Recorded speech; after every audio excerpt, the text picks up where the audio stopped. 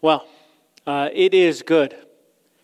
It is good to worship with you, brothers and sisters. And I wonder if we would admit something here this morning. I wonder if we would admit that we think we're in charge. Now, kids, you think you should be able to determine when bedtime is. Kids, you think you should determine how to use your cell phones. And parents, you probably shouldn't be giving little ones cell phones. I'll let you wrestle with that. But kids, you think you should determine whether or not mom and dad are cool. And just so you know, we are. All right? Adults, you wrestle with the same thing. You want to determine other people's decisions, safely control the outcomes of those you love, and even dictate how successful you are in career and family. What about as a church here at Lakewood? As a local church, we think we're in charge as it relates to how things should be ordered and what results will come of it. While the American context certainly amplifies the Burger King democratic have it your way kind of living, it goes beyond that, doesn't it? It's actually a sinful condition that started back in the book of Genesis with Adam and Eve sitting in a garden seeking more control and authority in their life. Now, sure, they were tempted by another, but the blame fell on them. You see, God's authority over them wasn't their best life now, or so they thought, and they turned away. Immediately, we start to see a correlation in our own hearts, in our own context, as well as the book of Joel. What is the underlying issue in this southern kingdom, Judah? Why did God send the locusts, this army of grasshoppers, to destroy their land? Well, the simple answer is God's people were unfaithful. They sinned and they turned from God's laws and ways, and they broke their promise under this Old Testament, Old Covenant relationship. But what was the underlying wrestle in their hearts? They woke up every day, just like we do.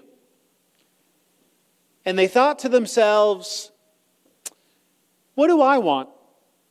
What should I choose?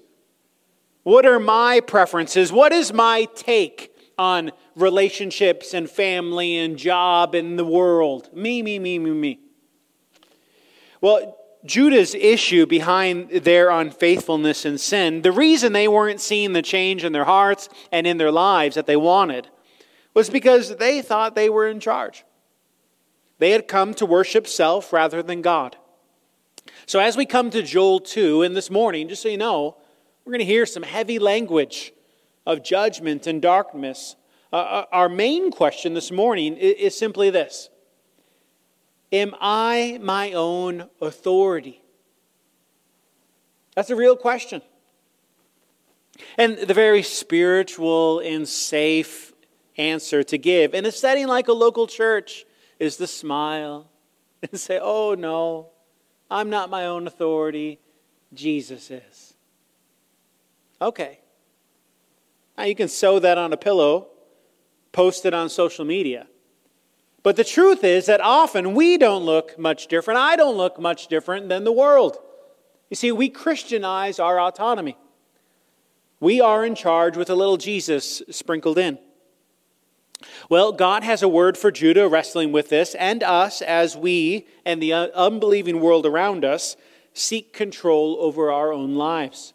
So in the context of the coming day of the Lord, we will wrestle with the underlying issue going back to the garden. The issue of authority. So read with me, please, Joel chapter 2, verses 1 through 11.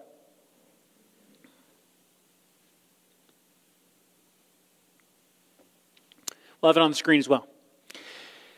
Blow a trumpet in Zion, sound an alarm on my holy mountain. Let all the inhabitants of the land tremble, for the day of the Lord is coming. It is near. A day of darkness and gloom, a day of clouds and thick darkness. Like blackness there is spread upon the mountains a great and powerful people. Their like has never been before, nor will be again after them through the years of all generations. Fire devours before them, and behind them a flame burns. The land is like the Garden of Eden before them, but behind them a desolate wilderness, and nothing escapes them.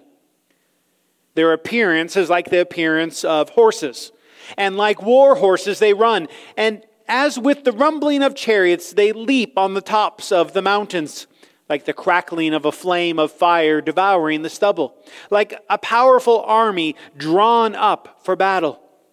Before them, peoples are in anguish. All faces grow pale. Like warriors they charge. Like soldiers they scale the wall. They march each on his own way. They do not swerve from their paths. They do not jostle one another. Each marches in his path. They burst through the weapons and are not halted. They leap upon the city. They run upon the walls. They climb into the houses. They enter through the windows like a thief. The earth quakes before them. The heavens tremble. The sun and the moon are darkened, and the stars withdraw their shining. The Lord utters his voice before his army, for his camp is exceedingly great. He who executes his word is powerful. For the day of the Lord is great and very awesome. Who can endure it? Well, this is God's word. Sober words, yes. And we're going to consider this question of authority through the judgment of the day of the Lord in three ways, I think, here in our passage. First, we'll consider Joel's words as we are faced with how judgment is near. That's what we read in verse 1. Now, many scholars suggest that these verses in the beginning of chapter 2 are something of a transition from the historical plague that they were experiencing to now looking to a future plague. And that's something that we covered some of the past couple weeks in Joel 1.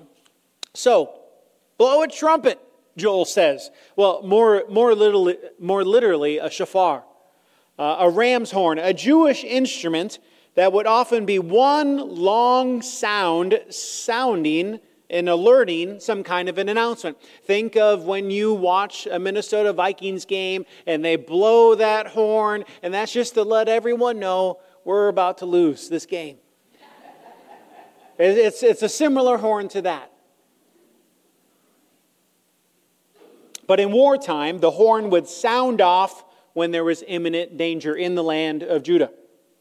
It would warn the people and invoke the presence and the blessing of God.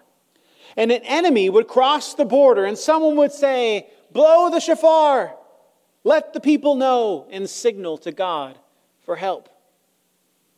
What's interesting in verse 1 is where the horn is blown. It's not signaled at the border with some enemy crossing by, but it's in Zion on the holy mountain. The southern kingdom, Judah, what is their prized city? Well, it's Jerusalem, the city of David, the city of Zion.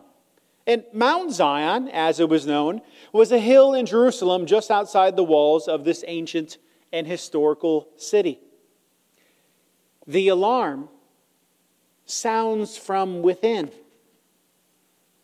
Zion is this stronghold for the people. The pending doom, it doesn't come from the outside. The pending doom comes from the inside.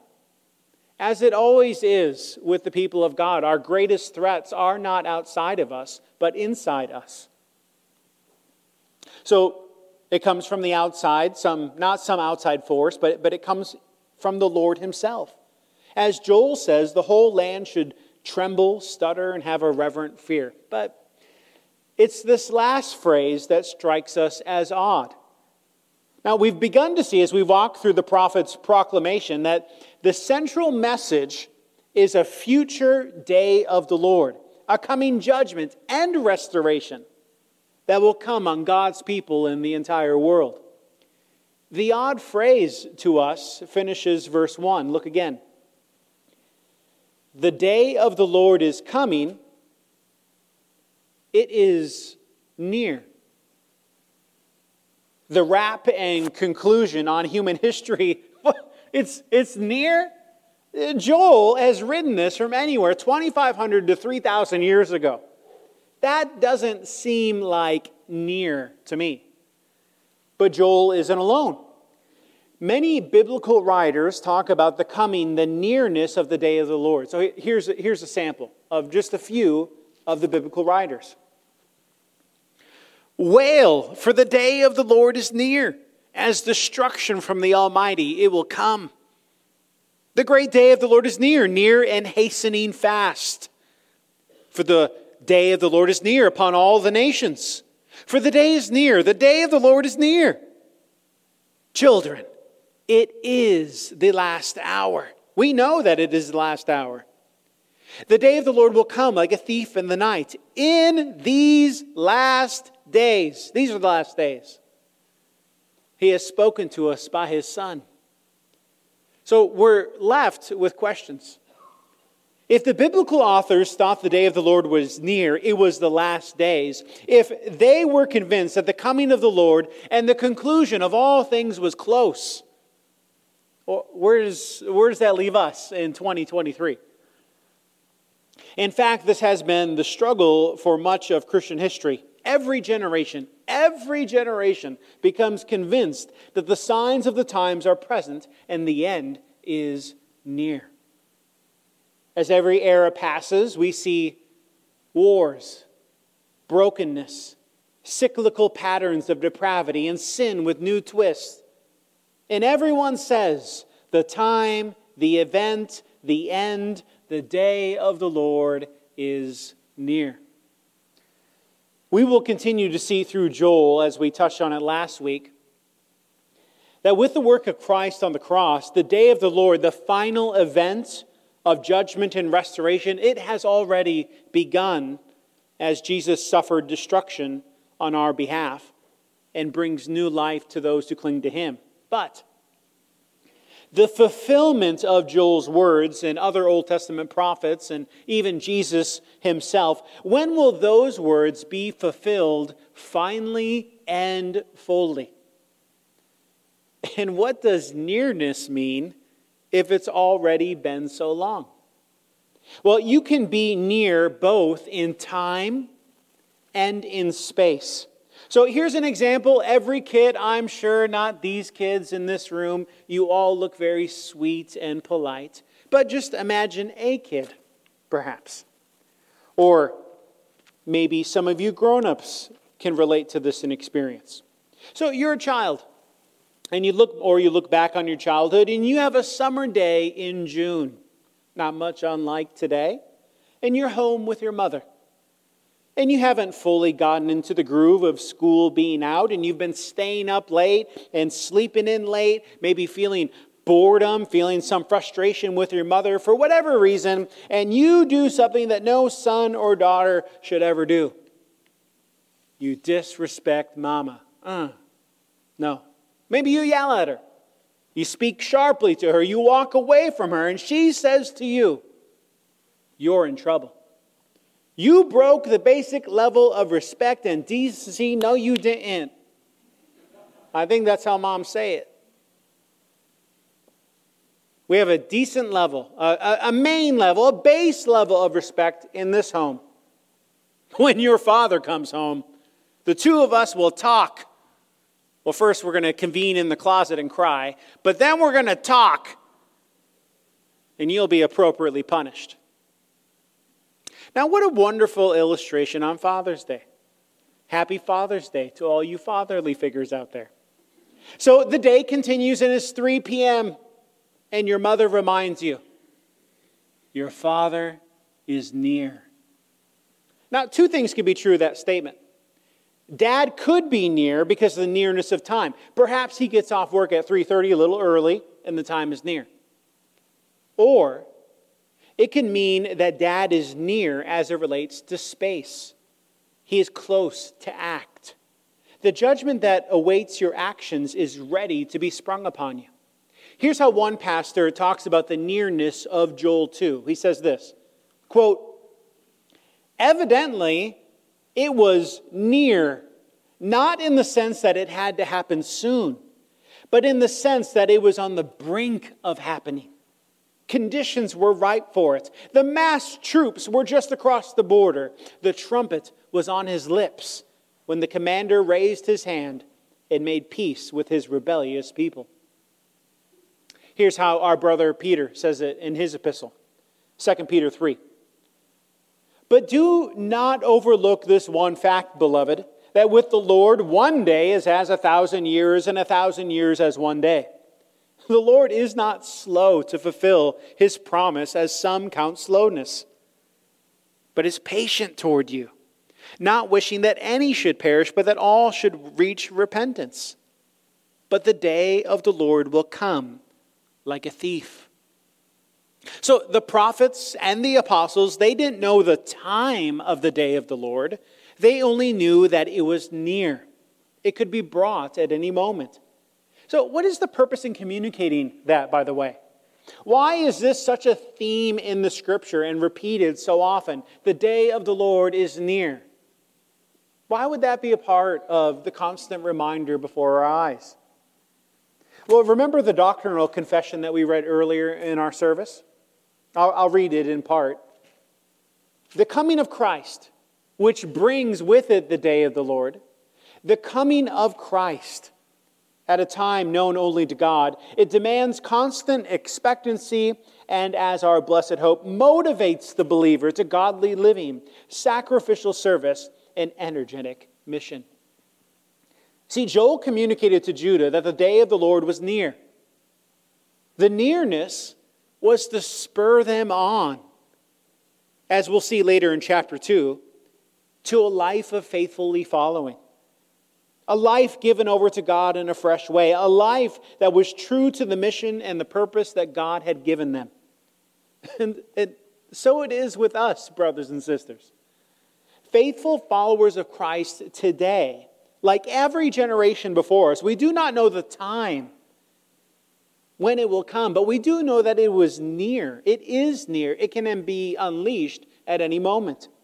So what will motivate you to go out tomorrow and make disciples, to reproduce faithful followers of Christ, to obey the great commission that Jesus gave us to love and to bring others near to God? What would motivate us to go do those things? Judgment and restoration. The day of the Lord is near. It's on the brink. Conditions are ripe for it. So we're not called to worry, to fret, or to complain, or to sit aimlessly. No. We are called to go out and to be faithful to Jesus.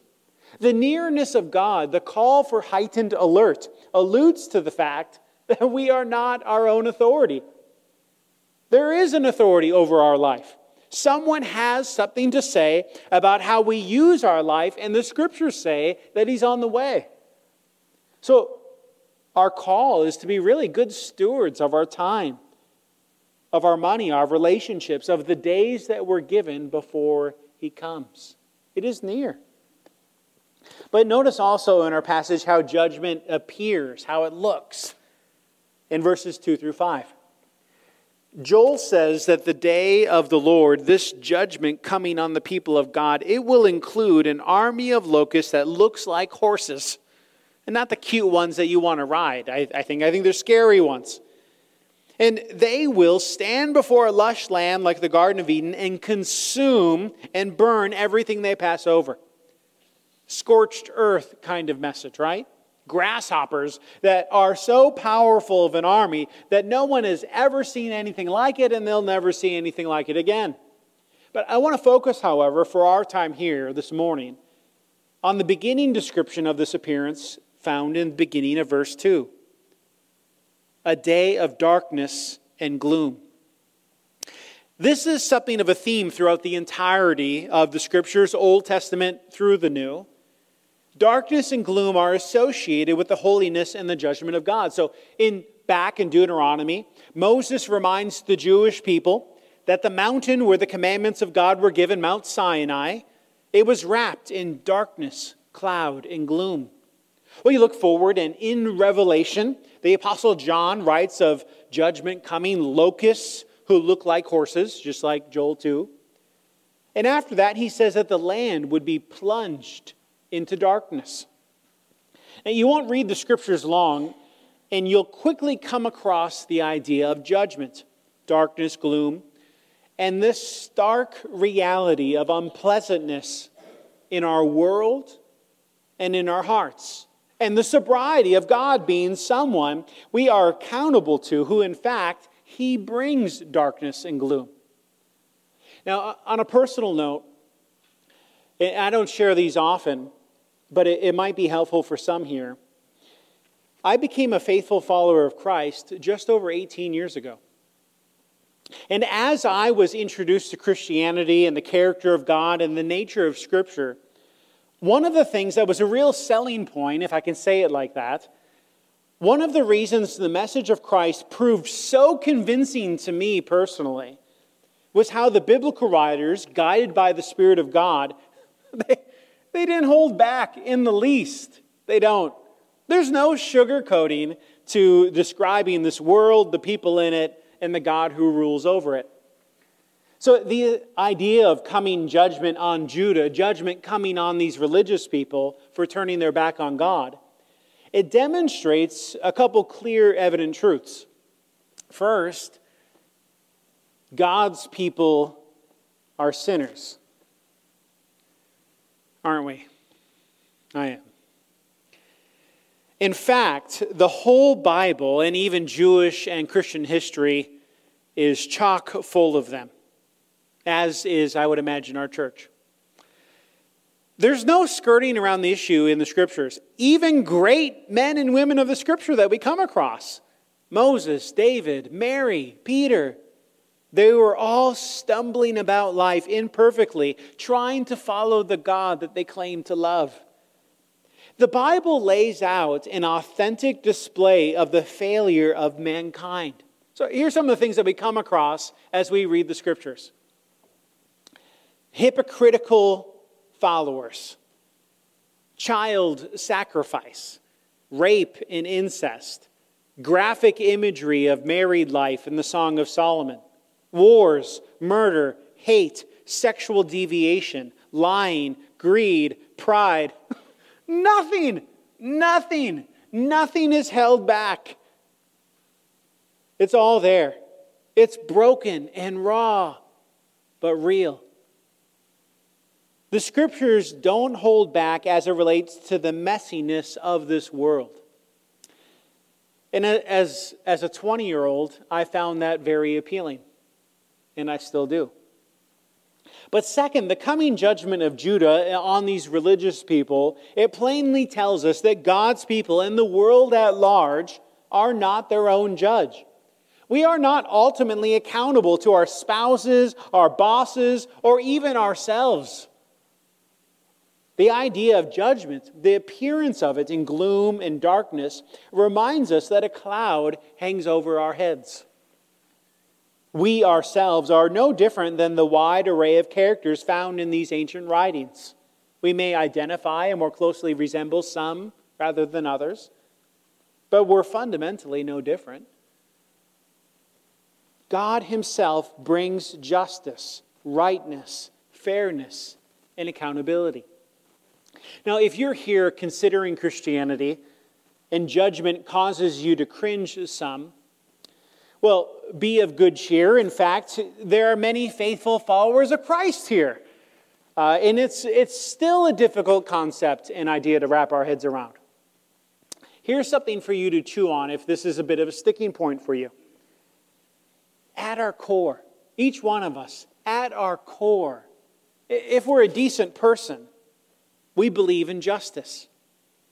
Wrongs should be righted. Terrible acts should be accounted for. And restoration and healing would ideally come. The darkness and gloom that God promises in Joel 2 is what you really long for. You do. You want justice. You want to know the bad guys will pay, either in this life or the next. Where the idea starts to rub us raw is when we have to wrestle with whether the payment of justice extends only to someone we might collectively agree that is evil, Hitler, or if it would fall on us too. Those of us who may generally be better when we compare ourselves to the bad guys, or those who even might be Christians, or those who aren't wicked but are something of a decent person. What about us? Is justice due to us for our evil? Or are we going to tell ourselves that we're okay because we're not as bad as that person? Well, I have good news for you, but I'm going to let you hang on for a moment and sit on the bad news first. Lastly, in this passage, in Joel's prediction of the day of the Lord, we see how judgment is unavoidable in verses 6 through 11. It's quite remarkable. It's kind of a poetic reading, so you can get lost in it a little bit. But in these verses, the locust army of judgment coming down on God's people, they're everywhere. They're scaling walls, verse 7. Busting through weapons, verse 8. Climbing into houses, verse 9. It brings a darkness that affects the entire earth, verse 10. And, lest any of us think that judgment will fall on one particular person or state or country or continent or people group, it says the earth and the heavens tremble. The sun, moon, and stars are darkened. It's unavoidable for everyone. No matter who you are, where you are from, what you believe, what you've done in your life, or how decent we think we are, judgment is coming, Joel says. And make no question about it, this isn't some vague idea of judgment. This isn't some impersonal, hypothetical consequence. But verse 11 is pretty explicit. I'll read it again. The Lord utters his voice before his army, for his camp is exceedingly great. He who executes his word is powerful. For the day of the Lord is great and very awesome. Who can endure it? That's heavy. Here's how the Apostle Paul frames it in the New Testament. Writing to a group of Christians, a church maybe not much unlike ours. Paul says this to Christians. For we all must appear before the judgment seat of Christ, so that each one may receive what is due for what he has done in the body, whether good or evil. Now, okay, I told you it would get bad before it got good. But here's how skeptics and immature Christians will understand this. Oh, the message of Christianity. It's a guilt-driven religion. Oh, I have to work hard. I have to do my best. I have to have my good outweigh the bad. And maybe, just maybe, if I do enough, gloom and darkness won't fall on me. If I can just manufacture enough goodness, I'll be okay. The skeptic and the immature Christian both think that way. But Joel 2, this coming of the day of the Lord, the unavoidable nature of it, the reality of the authority of God over our life, it is communicated to Judah and to us to spur us on, to live faithfully, zealously, and on mission. And it points us to our need for a Redeemer. We need someone to buy us out of our impoverished condition. We need someone who can rescue us from impending doom. If I am not my own authority, if I fall under God's authority, if Joel 2:11 is true, and the Lord utters his voice, and the army of judgment moves out, how can I endure it? Well, many years would pass, and the darkness and gloom of Joel 2 would in part be fulfilled. Judgment would come. The final judgment on humanity, not yet. But first, the wrath of God, the earth quaking and trembling on the day that Jesus hung. Matthew 27 reads in part this way. And here, if any of Joel 2 pops out as you hear Matthew 27. Now from the 6th hour there was darkness all over the land. Jesus cried out with a loud voice, my God, why have you forsaken me? The curtain in the temple was torn in two, and the earth shook, and the rocks were split. Jesus, this Savior, knowing our need of rescue, knowing that we will be held accountable for our thoughts, words, deeds, the lives that we lead, knowing that like Judah, a final day would come, knowing that our hearts have turned from God, knowing that we would become convinced of our own authority in 2023, knowing the mess, not generally, but specifically. Wherever you are today, do you know that Jesus knows the mess? The fracturing in your family, the difficulty financially or physically, the concern that weighs heavy over you. Jesus knowing the mess. He came and lived and died in our place. And He rose again, bringing peace between us and Him. So instead of judgment, the judgment of God in Joel 2 falling on us, it fell on Him. My friends, do you see the beauty of Christ? Jesus is the fulfillment of Joel 2 on your behalf. So what happens when we believe and trust in this saving work of Christ for us? We are given, the Scripture says, and empirically, many of us know this, we are given new hearts, granted forgiveness, secured from heaven, and protected from judgment forever.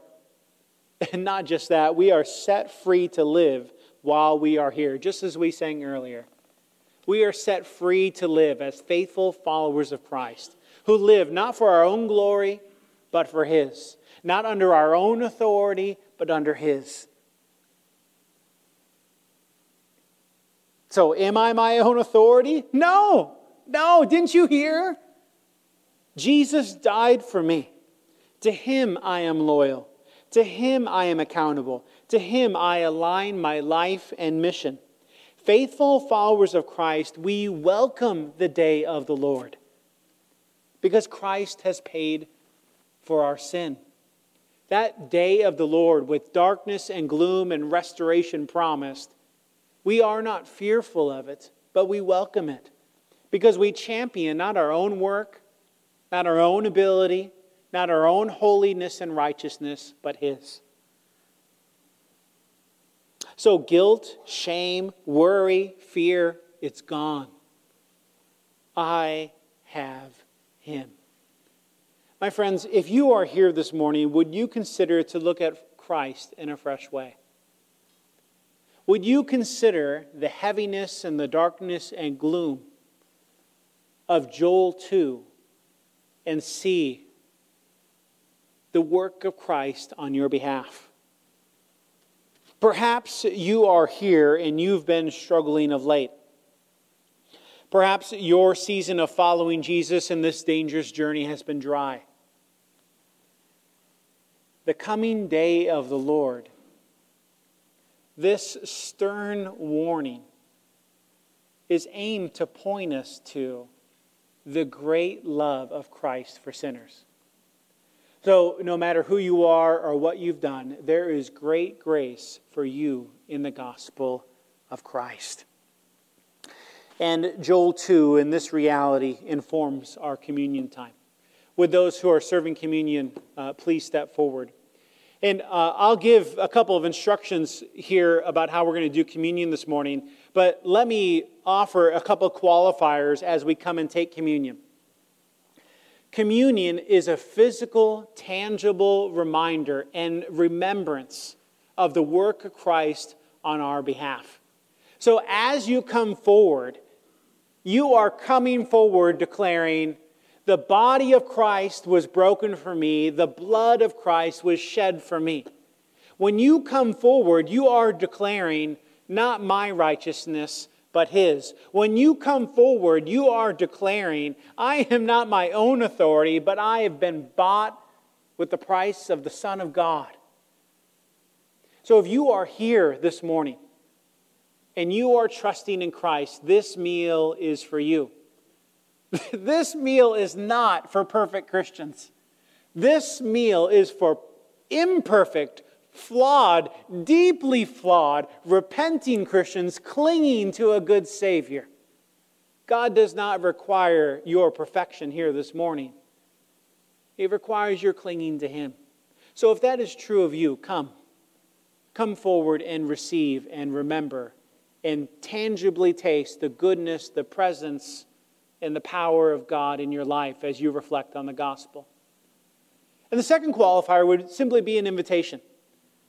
If you are here and you do not know Christ, if you are here considering the work of Jesus, hear the heavy words of doom, gloom, and darkness, and consider the beauty of Jesus on your behalf. So what we're going to do is, as you can see, some of you are wondering, what is going on here with all these people standing up? We're going to come forward and take communion. Communion is going to be served to you. Everyone, as you come, we're going to stand and sing in a moment. But as you come, you're going to come in, wherever you're sitting, come in, come down. And an individual, a brother or sister in Christ, is going to look you in the eyes and tell you that this is the body of Christ broken for you. And this is the blood of Christ shed for you. You can choose to take communion up here or bring it to your seat and take it on your own. But reflect for a moment on Christ's work. Is it possible we've gotten to almost noon today and you haven't taken time to think of the goodness of Christ? Has He seemed far off? Would a physical, tangible reminder of the gospel enlarge your heart today? Would it help you remember? Would it spur you on to faithfulness this week? Would you stand with me? We're going to sing a hymn. And as we begin singing, come down.